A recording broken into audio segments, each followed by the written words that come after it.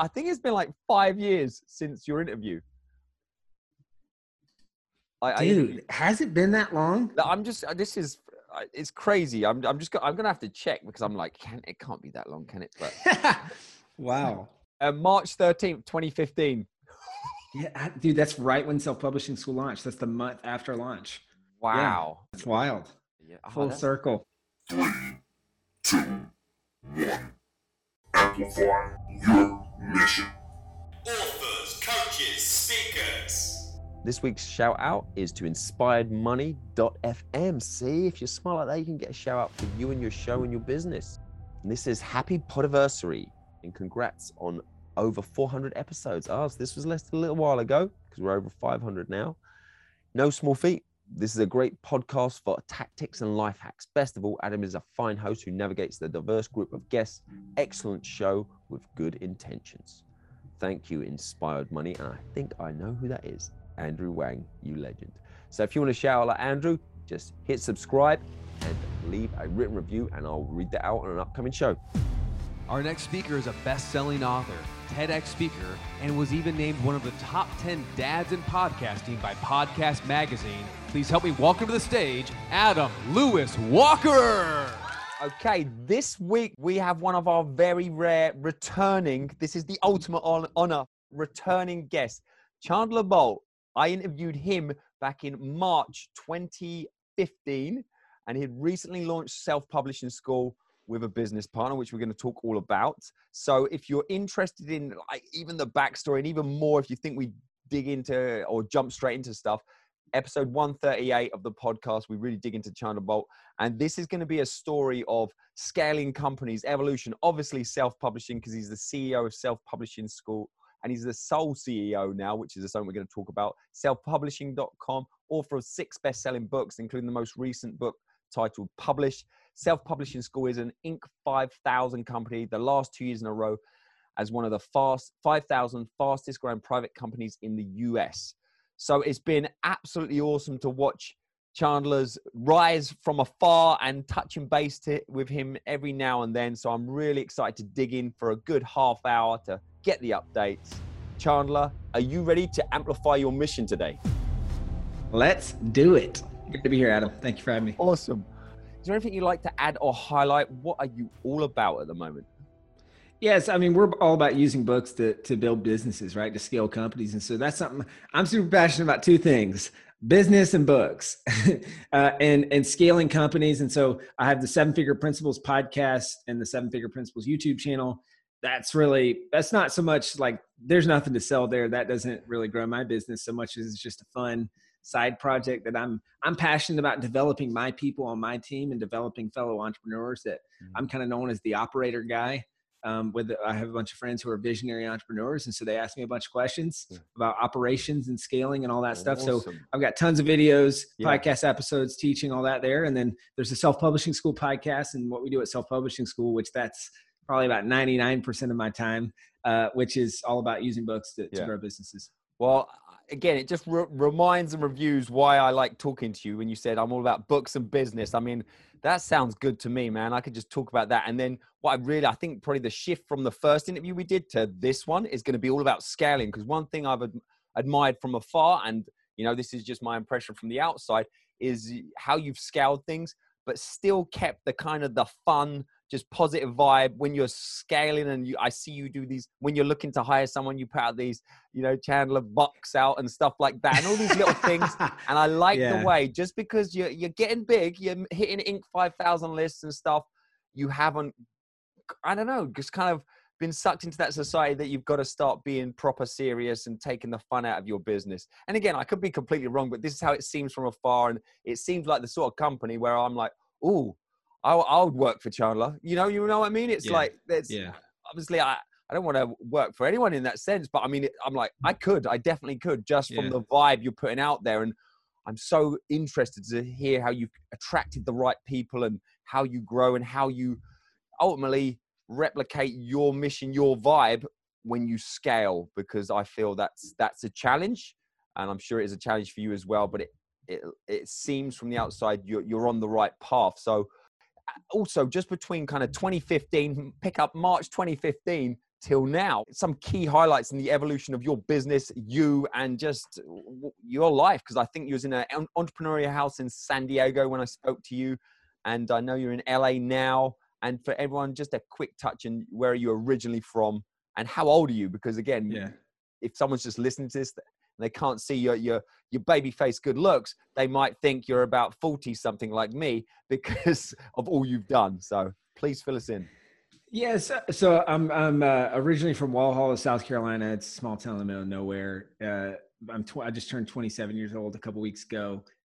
And kind of the highlights are we went from when I first interviewed just launching self-publishing school. Yeah. And that was very much the early days. Like we launched the month before that podcast came out. And so since then we've helped over 5,000 people through the process of writing and publishing their book.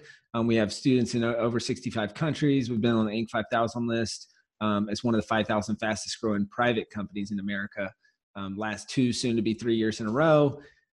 We've just scaled, built, and helped a lot. I mean, our mission is to change lives through books. And I believe in leveraged impact. And that's what I talk about in my TEDx talk. We believe that books change lives. So we're changing lives through helping people write and publish books. And so it's just been more, honestly, it's been a lot more of the same over 5 years, just like continually doing similar things, but slightly better. Each day, each week, each month, each year.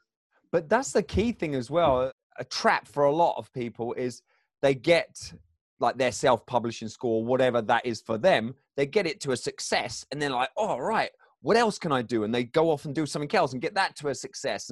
Or they just, they're chopping, changing. But to be able to be like focused to that level on the kind of like the one thing, I know there's a few other things, but it's like self-publishing school and that you're having an impact there and not just settling and go, okay, how can we have more impact and just keep, going that way? I'm just like, wow. And I'm just looking at the stats from when I interviewed you 5 years ago. At that point, you are the youngest alpha we had on the podcast. I just looked at that and you were 21 years old. And wow, even then I had to highlight you were 21 years old because again, people could think, wow, this guy's been around. He's done quite a bit. Yeah. And I think that's, you touched on something that's very important, which is just because it's new doesn't mean it's better. And I've got, if you're watching the video version of this, you can see right behind me my sign that says focus, follow one course until success. So it's exactly what you just said, like The One Thing, which is one of my favorite books of all time. It's a book I recommend all the time. A book, The One Thing by Jay Papasan and Gary Keller. And I just truly believe in that, like sticking to it.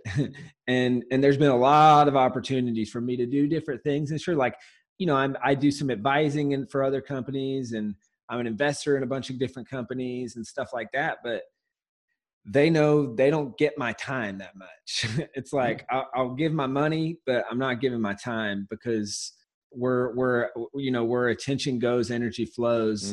And so it's just, I can't afford as an ADHD individual to split my attention too much. And I'm a one track kind of guy. So I like to lock in on one thing and try to be world-class at that. So that's what I have been doing for a long time with self-publishing school and will continue to do for a long time with self-publishing school. And there will be other spin outs and there's acquisitions that we've done and stuff like that, but it'll be, is that feeding the self-publishing school mission and growing? And so I think it's super important that if you're listening to this, if you're starting on your first thing, if you're, first revenue, 6 figures, 7 figures, 8 figures, doesn't matter. How can you tighten your focus and eliminate the stuff that's not taking you towards your goals? And it's important to continually check in on that and ask yourself, like, where I'm going. Well, A, where am I going? B, am I ruthlessly focused on the things that are going to get me there? And then I think C, am I doing this the right way that's aligned with my values?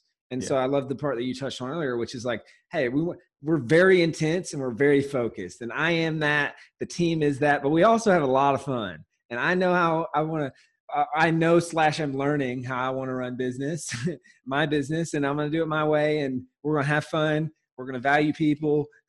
We're going to develop people. And I want to work with people that I have fun working with. So if I don't have fun working with you, get out of here.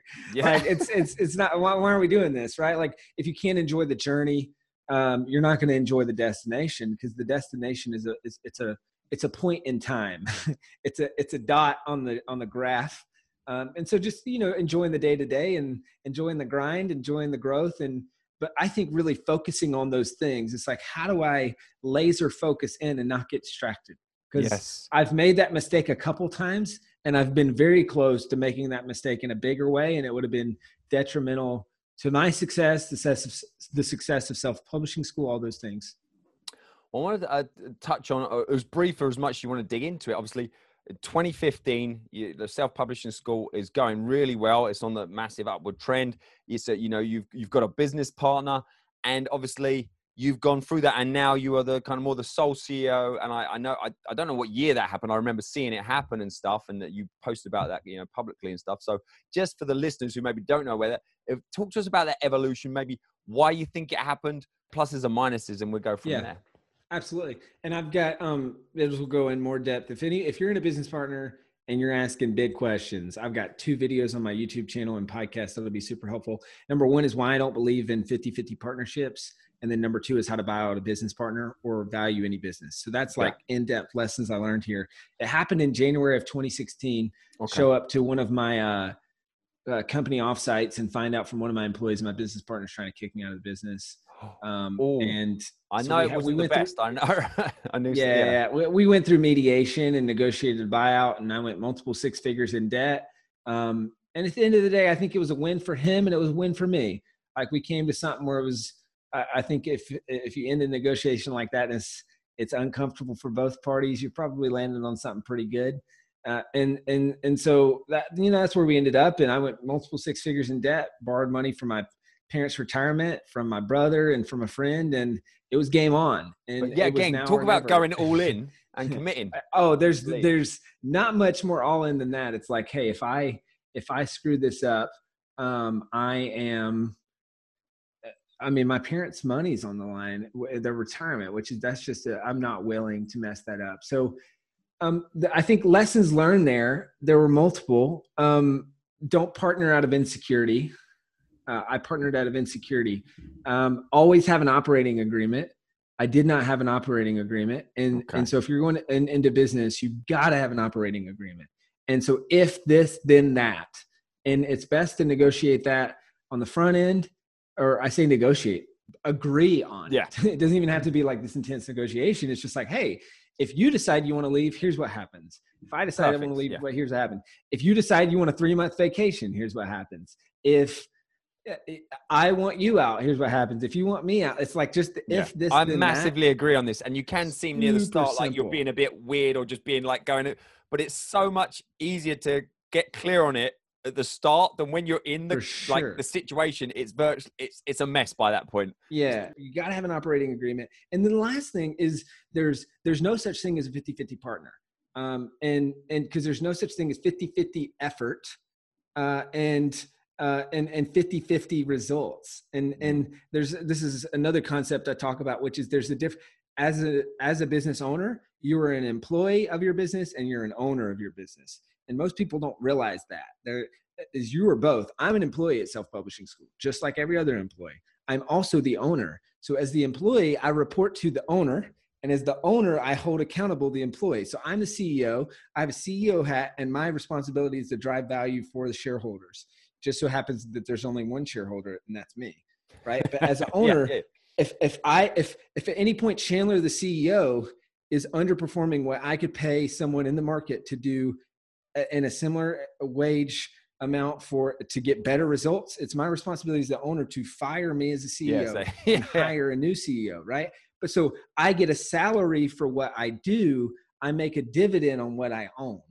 And people confuse that. So they just say, oh, well, 50-50 partners. It's like, oh, maybe you're 75%, I'm 25%, but I might make a bigger salary because the market-based wage for my position is different than the market-based wage for your position, right? So I think it's just so blurry, and there's no such thing as 50-50 partner. Never say never, but I would probably never do that again. I want to be the vast majority stakeholder or the vast minority. Yeah, I know what you're saying. So that would help decisions either way. Yeah. It's super clear. There's one thing you explained that really well, but there's one thing you said in the start, I just think maybe a little bit more explanation in terms of, a business partner out of insecurities. Can you just like quantify that a little bit more, what you meant by that? And I think you touched on it a bit there. I think I had insecurity about myself. And so I'm like, I don't know if I can do this. I don't know, like, can I do this on my own? Can I not? So I think there's certainly that. But I think there's also just the feeling of like, if someone else is involved, then maybe I'm not the only idiot chasing this dream. Right? It's like third-party validation. Safety in like, numbers. Okay, exactly. Like, we are in this together, and this feeling of like, oh, if we're failing together. If we're winning together. Like things like that. So I think it's a mentor of mine just said, never partner out of insecurity. And I totally did that.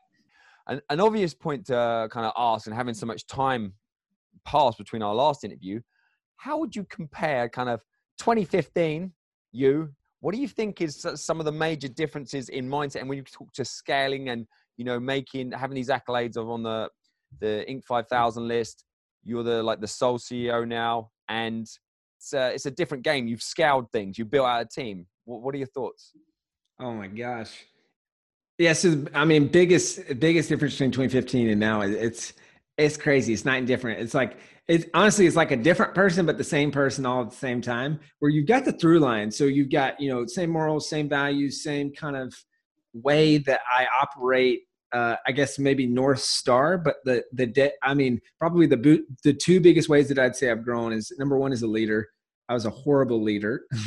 And so I really had to learn, grow, develop as a leader big time, and still am doing that. I mean, I think that's a lifelong journey. And then secondly is just systems, process. That was not something that was on my radar at all. Yeah. And that's something that's much more of a priority and has been much more of a priority since then. So really prioritizing, I think those two things would probably be the biggest. And then just a bunch of random stuff, speaking skills, people skills, all that stuff. Yeah. So in terms of, obviously, in the last 5 years, it sounds like that situation with your partner, at least in a business sense, was, a very challenging situation that you got through. When was another time when you feel like it was a really pivotal point in your business, and maybe you can look at it as a mistake, or it really was a challenge. It didn't go well, and you really had to, test yourself, stretch yourself, and get to this point you are in now? Yeah. I mean, so many times. The business partner thing was a blip on the journey. And it's one of the best things that ever happened to me in hindsight at the time. And I think that's what happens, right? It's like every time you have a really challenging situation, it turns out usually to be one of the best things that ever happened to you. And there's something really, really good on the other side.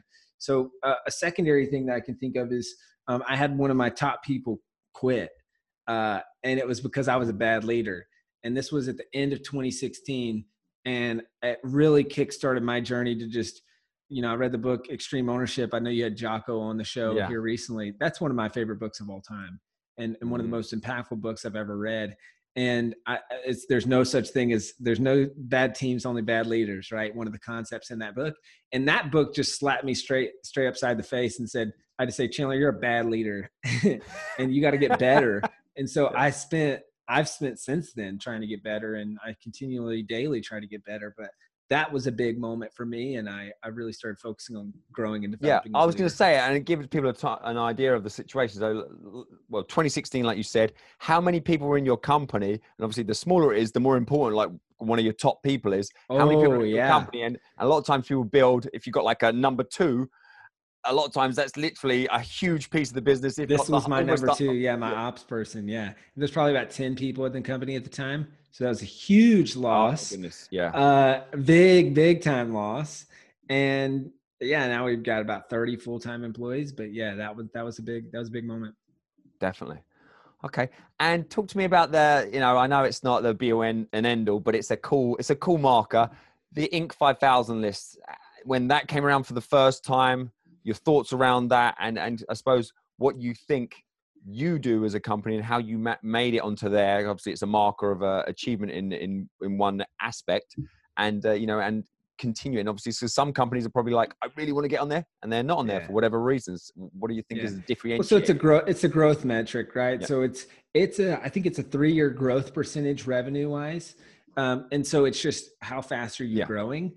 And there's a lot of things. I mean, I think a lot of things that we talked about, leadership, really great people, systems, books as a through line. We practice what we preach, like using books to grow our business, like all those things. But I think when it came out, I mean, it's funny. To me, it felt like society confirming something we already knew internally, which was like, we're like, hey, we've got something special here. And it really was just an external acknowledgement, which, like it or not, I think that's really powerful.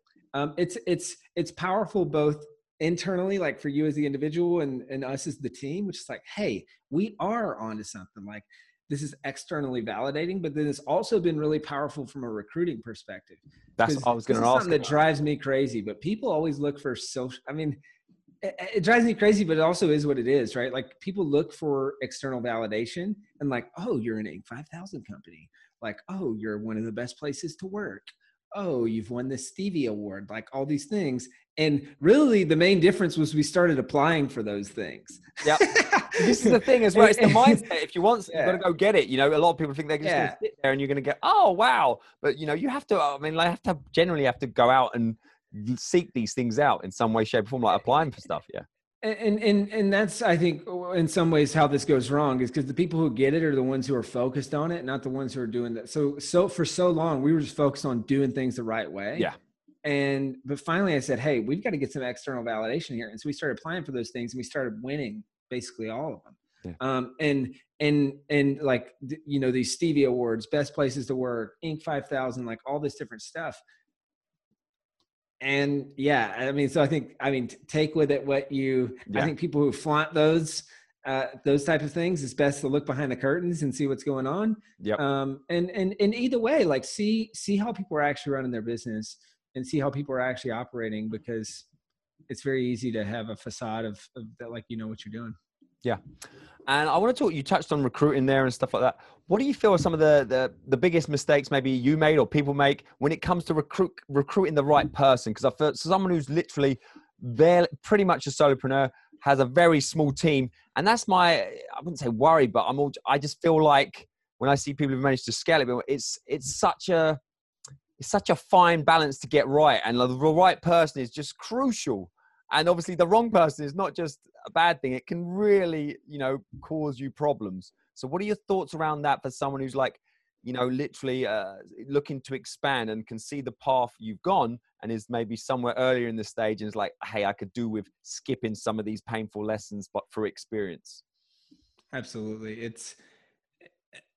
There's so much to unpack there. Like, I think, so I've got a video on my YouTube channel, the A-player hiring process. That's what we do. And I think the biggest mistake that people make is they're not clear on what they want. And then they don't recruit hard enough. And I think if you solve those two things, yes, there's a lot of things we do from an interview perspective. Like, we send people through the ringer before we hire them. And it's a very intense process. But one of my favorite books on hiring is a book called Who, by, I think it's Brad Smart or Jeff Smart. Yeah, it's right there. Yeah, it's Jeff Smart. And so it's I can look at it, see right across the room for me. But he talks about the 4 S's of hiring: create a job scorecard, source the best candidates, select the best one, and sell them on working for you. Mm. And where most people go wrong is in the scorecard piece. They just say, oh, I need someone to help do random stuff, right? Like, they don't clearly define. So we don't hire without a job scorecard. It's one of the most important things that we do across the board. And then we recruit our butt off. Like, I'm in the middle of this right now. I'm hiring a sales manager, super, super important position for the future of self-publishing. Yeah, I think I saw one of your Chandler bucks going out for that one. Yeah, exactly. I love that. That's recruiting hard as well. Over the last 10 days, I have been like, that has far away been my number one thing. And we've got 120 applicants so far, really, really quality. I think we've got about 40 screening interviews that are happening this week. Then I'll take the top 15 or so from that, do hour-long interviews. Then I'll probably do either a half day or a full day with my top 3 to 5. Man, it's worth it though. It's worth it. I mean, you go through the full process, but you got to recruit hard. And my goal is a minimum of 100 applicants per position that we hire for, because it's a numbers game. And and we run people through the ringer, and because we want to, like, it's a two-way benefit. Yeah. I think that's what people lose sight of. Is I want them to know that it's a really good fit long-term, and I want to know that it's a really good fit long-term, because there's nothing more detrimental to both them or the business than me hiring them and then 2 months later saying, oh man, I really screwed this up. Well, now they just wasted their time. I wasted my time. The business wasted a bunch of money. I mean, it's one of the most expensive mistakes that you can make. Yeah. You're wasting time, you're wasting money. There's opportunity cost. If you would have had the right person in that position, like, there's so much waste when you hire poorly. But I don't think people understand that. So they just haphazardly hire people, and then they're continuously on this hamster wheel of hiring people that aren't that good and don't last that long. Right. I'm going to do something I've never said before, but we've absolutely flown through this. So I'm putting it out there, when you're ready, whether it's 5 years, 1 year, 5 months, you can come back for interview 3, because I feel like we're scratching the surface, but we've pretty much done this. But just to wrap it up, Self-Publishing School is awesome. Chandler's awesome. Check out his stuff. Check out the original interview. I'm a big believer in writing books, self-publishing, and also just getting the medium out there. So really back what you're up to.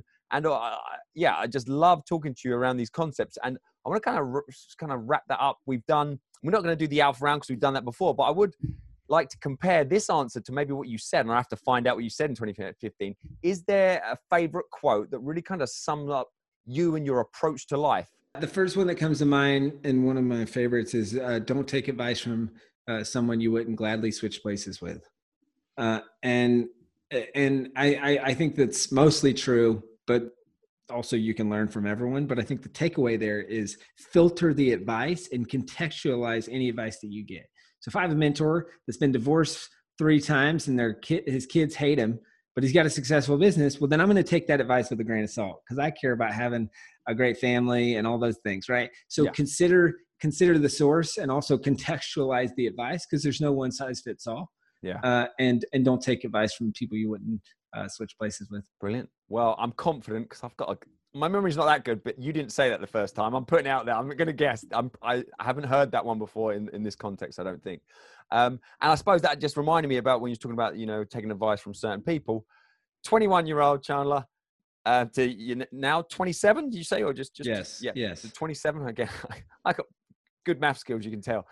So what is the major differences in your personal life? We don't have to go deep into this, but 21-year-old, 27-year-old, have you got 10 kids? Just for those listening, 1 kid, no kids? No, not married yet, wives, no kids. Okay.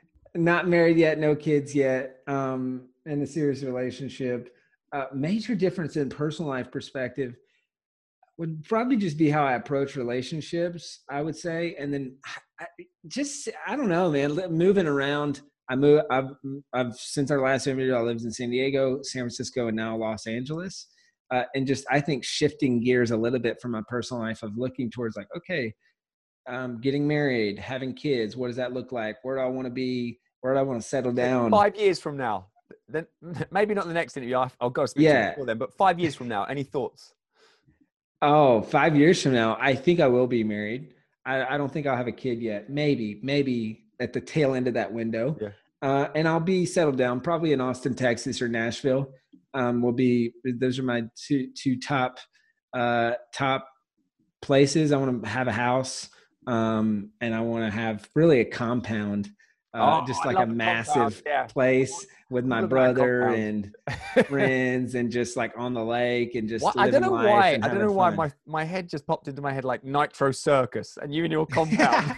Yeah, for sure. Awesome. Well, Chandler, it's been an absolute pleasure. Looking forward to speaking again. Thank you so much for your time today. Awesome. Adam, thank you so much for having me. Attention, authors, coaches, speakers. Make sure to join our Amplify Your Mission community on Facebook. Thank you for your cooperation.